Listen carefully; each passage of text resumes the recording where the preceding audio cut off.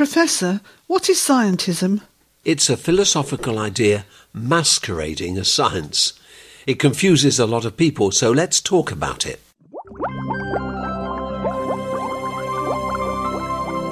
Albert Einstein said science without religion is lame. Religion without science is blind. With that thought in mind, let's analyze where science and the Bible help each other see more clearly and to walk more sure-footedly. Welcome to Truth in the Test Tube. Dr. Ian Hutchinson is chairman of the Department of Nuclear Science and Engineering at the world-famous Massachusetts Institute of Technology. He studies the reactions that occur in the sun and stars, researching ways to generate electricity in ways that will not pollute the environment. His department is rated number 1 in the United States in its speciality. Dr. Hutchinson recently spoke on the campus of a University of Chicago at a symposium entitled The Redemption of Reason. Redemption literally means buying back or rescuing. Why does reason need to be rescued? A large part of the world's intellectual and educational establishment has been captured or taken prisoner by confused ideas. If we value truth, we need to be rescued from that falsehood. Dr. Hutchinson says, I think it's fair to say that when the relationship between science and faith is discussed today, the dominant view is that they're in conflict. But this characterization is a travesty of the logical and historical relationships that actually exist between these areas of life. What evidence does he have for that statement? He starts with historical evidence. He says the conflict idea was not the majority view until the mid-1800s. At that time, the conflict myth was, in his words, initially promoted largely by those who felt that this was a war that science was in the process of winning or had already won. If this idea hasn't always been dominant, who made it popular? Probably the best-known proponent of this position was Andrew Dickson White, who published in 1896 the famous book entitled A History of the Warfare of Science with Theology in Christendom.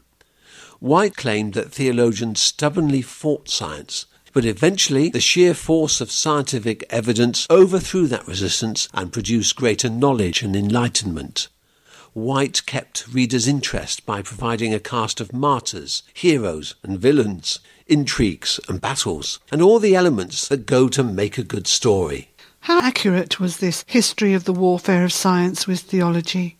After researching that question extensively, Dr. Hutchinson calls it more a compendium of propaganda than a work of scholarship. White was president of a newly founded Cornell University. He and his patron were determined to establish a university in which religious doctrine would have no place. Are you saying that they were biased, that they resolved not to follow the truth wherever it led? Yes, Dr. Hutchinson continues, White's book has been shown to be full of errors, misinterpretations, in some cases apparently fabrications. For example, White claimed that 16th century European theologian John Calvin opposed Copernicus's idea that Earth moves around the sun. White's book says Calvin referred to the 93rd Psalm, which says God has fixed the earth immovable and firm. He claimed the theologian asked, who will venture to place the authority of Copernicus above that of the Holy Spirit? Harvard University historian of astronomy Owen Gingerich comments, no doubt White's quotation from Calvin increased the readership of Calvin's works, for it set historians of science off on a frustrated search to find where the Genevan reformer mentioned Copernicus. He never did. So, White made his propaganda points by inventing facts that were not really factual. Yes, and Dr. Hutchinson continues, but in spite of his weak scholarship, his campaign to make Christianity look like a loser in a battle with science ultimately succeeded in deceiving much of the public. Does he give an example? Yes. Nobel Prize-winning physicist Dr. Steven Weinberg spoke at the graduation of Dr. Hutchinson's son in 2002. The gist of his commencement message was to welcome the students to the Enlightenment, explicitly to disparage all religions as superstition and medievalism while praising science. Although I think White would probably be horrified at Weinberg's position, it seems to me, and evidently to Weinberg, to be the logical conclusion of White's propaganda campaign. If Dr. Hutchinson doesn't believe there is warfare between genuine science and genuine Christianity, where is the fight? He answers, we must recognise that insofar as there is a confrontation that could be called warfare, it's a confrontation not so much of detailed facts as of world views. Part of the problem is a confusion between science and scientism. Scientism is not science. How does Dr. Hutchinson define scientism? His short definition is the philosophical position that science is all the true knowledge there is. Do some philosophers really believe science is all the true knowledge there is? That no other knowledge exists? Yes. Dr. Hutchinson explains scientism is the belief that the methods of science are the only source of true knowledge. Aspects of this belief are called materialism and sometimes naturalism. There is an intellectual confrontation that could reasonably fit the warfare metaphor. It's not between science and theology, however. It's between scientism and other faiths, including Christianity. In other words, much of the so-called warfare between science and faith is caused by misunderstanding or misusing the word science. In part of his lecture that he calls Science Without Scientism, Dr. Hutchinson says, I believe that there are some characteristics of science and scientific knowledge that distinguish it from other forms of knowing. Modern science starts with the fundamental presupposition that the world can be described by models which are basically invariant as to time or place.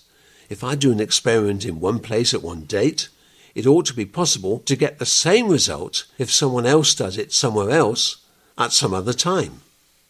So, the first characteristic of genuine science is reproducibility. Yes. Dr. Hutchinson continues, a second characteristic is that science restricts its attention to matters on which it's possible for rational observers to agree on the results of any experiment.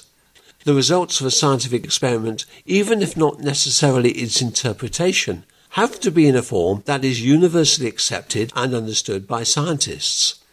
I will call this requirement of universal comprehension clarity. So, reproducibility and clarity are the basis on which all genuine science is built. Sometimes scientists claim to have discovered something, but nobody else gets the same results. For example, in 1989, two electrochemists called a press conference to announce that they'd achieved controlled fusion at room temperature. Dr. Hutchinson reacts, now, my own main research interest is in controlled fusion energy, the energy source of the sun and stars. This announcement was as if an aircraft designer had read one day in the morning paper that others were claiming to have discovered anti-gravity. It was a claim that, if true, would make obsolete the whole field in which I was working, but a claim contradictory to many principles of physics. And he continues, we soon could show that there was something fishy about the claims and no reproducible results. And within less than a year, it was practically settled. So that's an example of the way science relies on the principle of reproducibility to settle matters that are in dispute. One important element of scientism has been dubbed by the late Dr. Donald Mackay nothing buttery. This is the view that if there exists a scientific explanation of a situation, then no other explanation can be valid. What's an example of nothing buttery? We observe that man is a complicated biochemical machine. The nothing buttery interpretation says man is nothing but a complicated biochemical machine. And the innocent-sounding phrase nothing but claims it's nonsensical to think about a subject at any level other than the simplest level. Dr. Hutchinson continues, this aspect of scientism is inconsistent with any kind of meaning, including the very act of thinking itself. If my brain is nothing but a complicated set of interacting biological components, then there's no justification for attributing any meaning to my thoughts, including the thought I just expressed. So nothing buttery scientism contradicts itself. Dr. Hutchinson says, I believe that the way to make sense of the world and to see the scientific and non-scientific descriptions in correct context is to give full credit to the different levels of description. What does he mean by that? He elaborates some of the levels on which a person can describe himself. So yes, I'm an assembly of electrons and quarks. Yes, I'm a mixture of a wide variety of chemical elements, predominantly hydrogen, oxygen and carbon. Yes, I'm a wonderful system of biochemical processes guided by genetic codes. Yes, I'm a vast and astoundingly complex organization of cooperating cells. Yes, I am a mammal with hair and warm blood. Yes, I am a person, husband, lover, father. Yes, I am a sinner saved by grace. I am all of these things, and not one of them is less true than any other. Not one of these descriptions rules out the others, once we set scientism aside. So scientism is not science. Science is not scientism. Right. Genuine science does not claim that science is the only genuine knowledge. Only the mistaken philosophy of scientism believes that.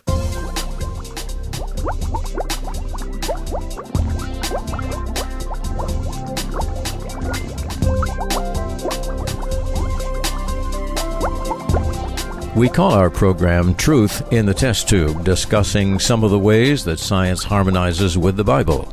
Our staff is available to answer any questions that came to your mind as you listened.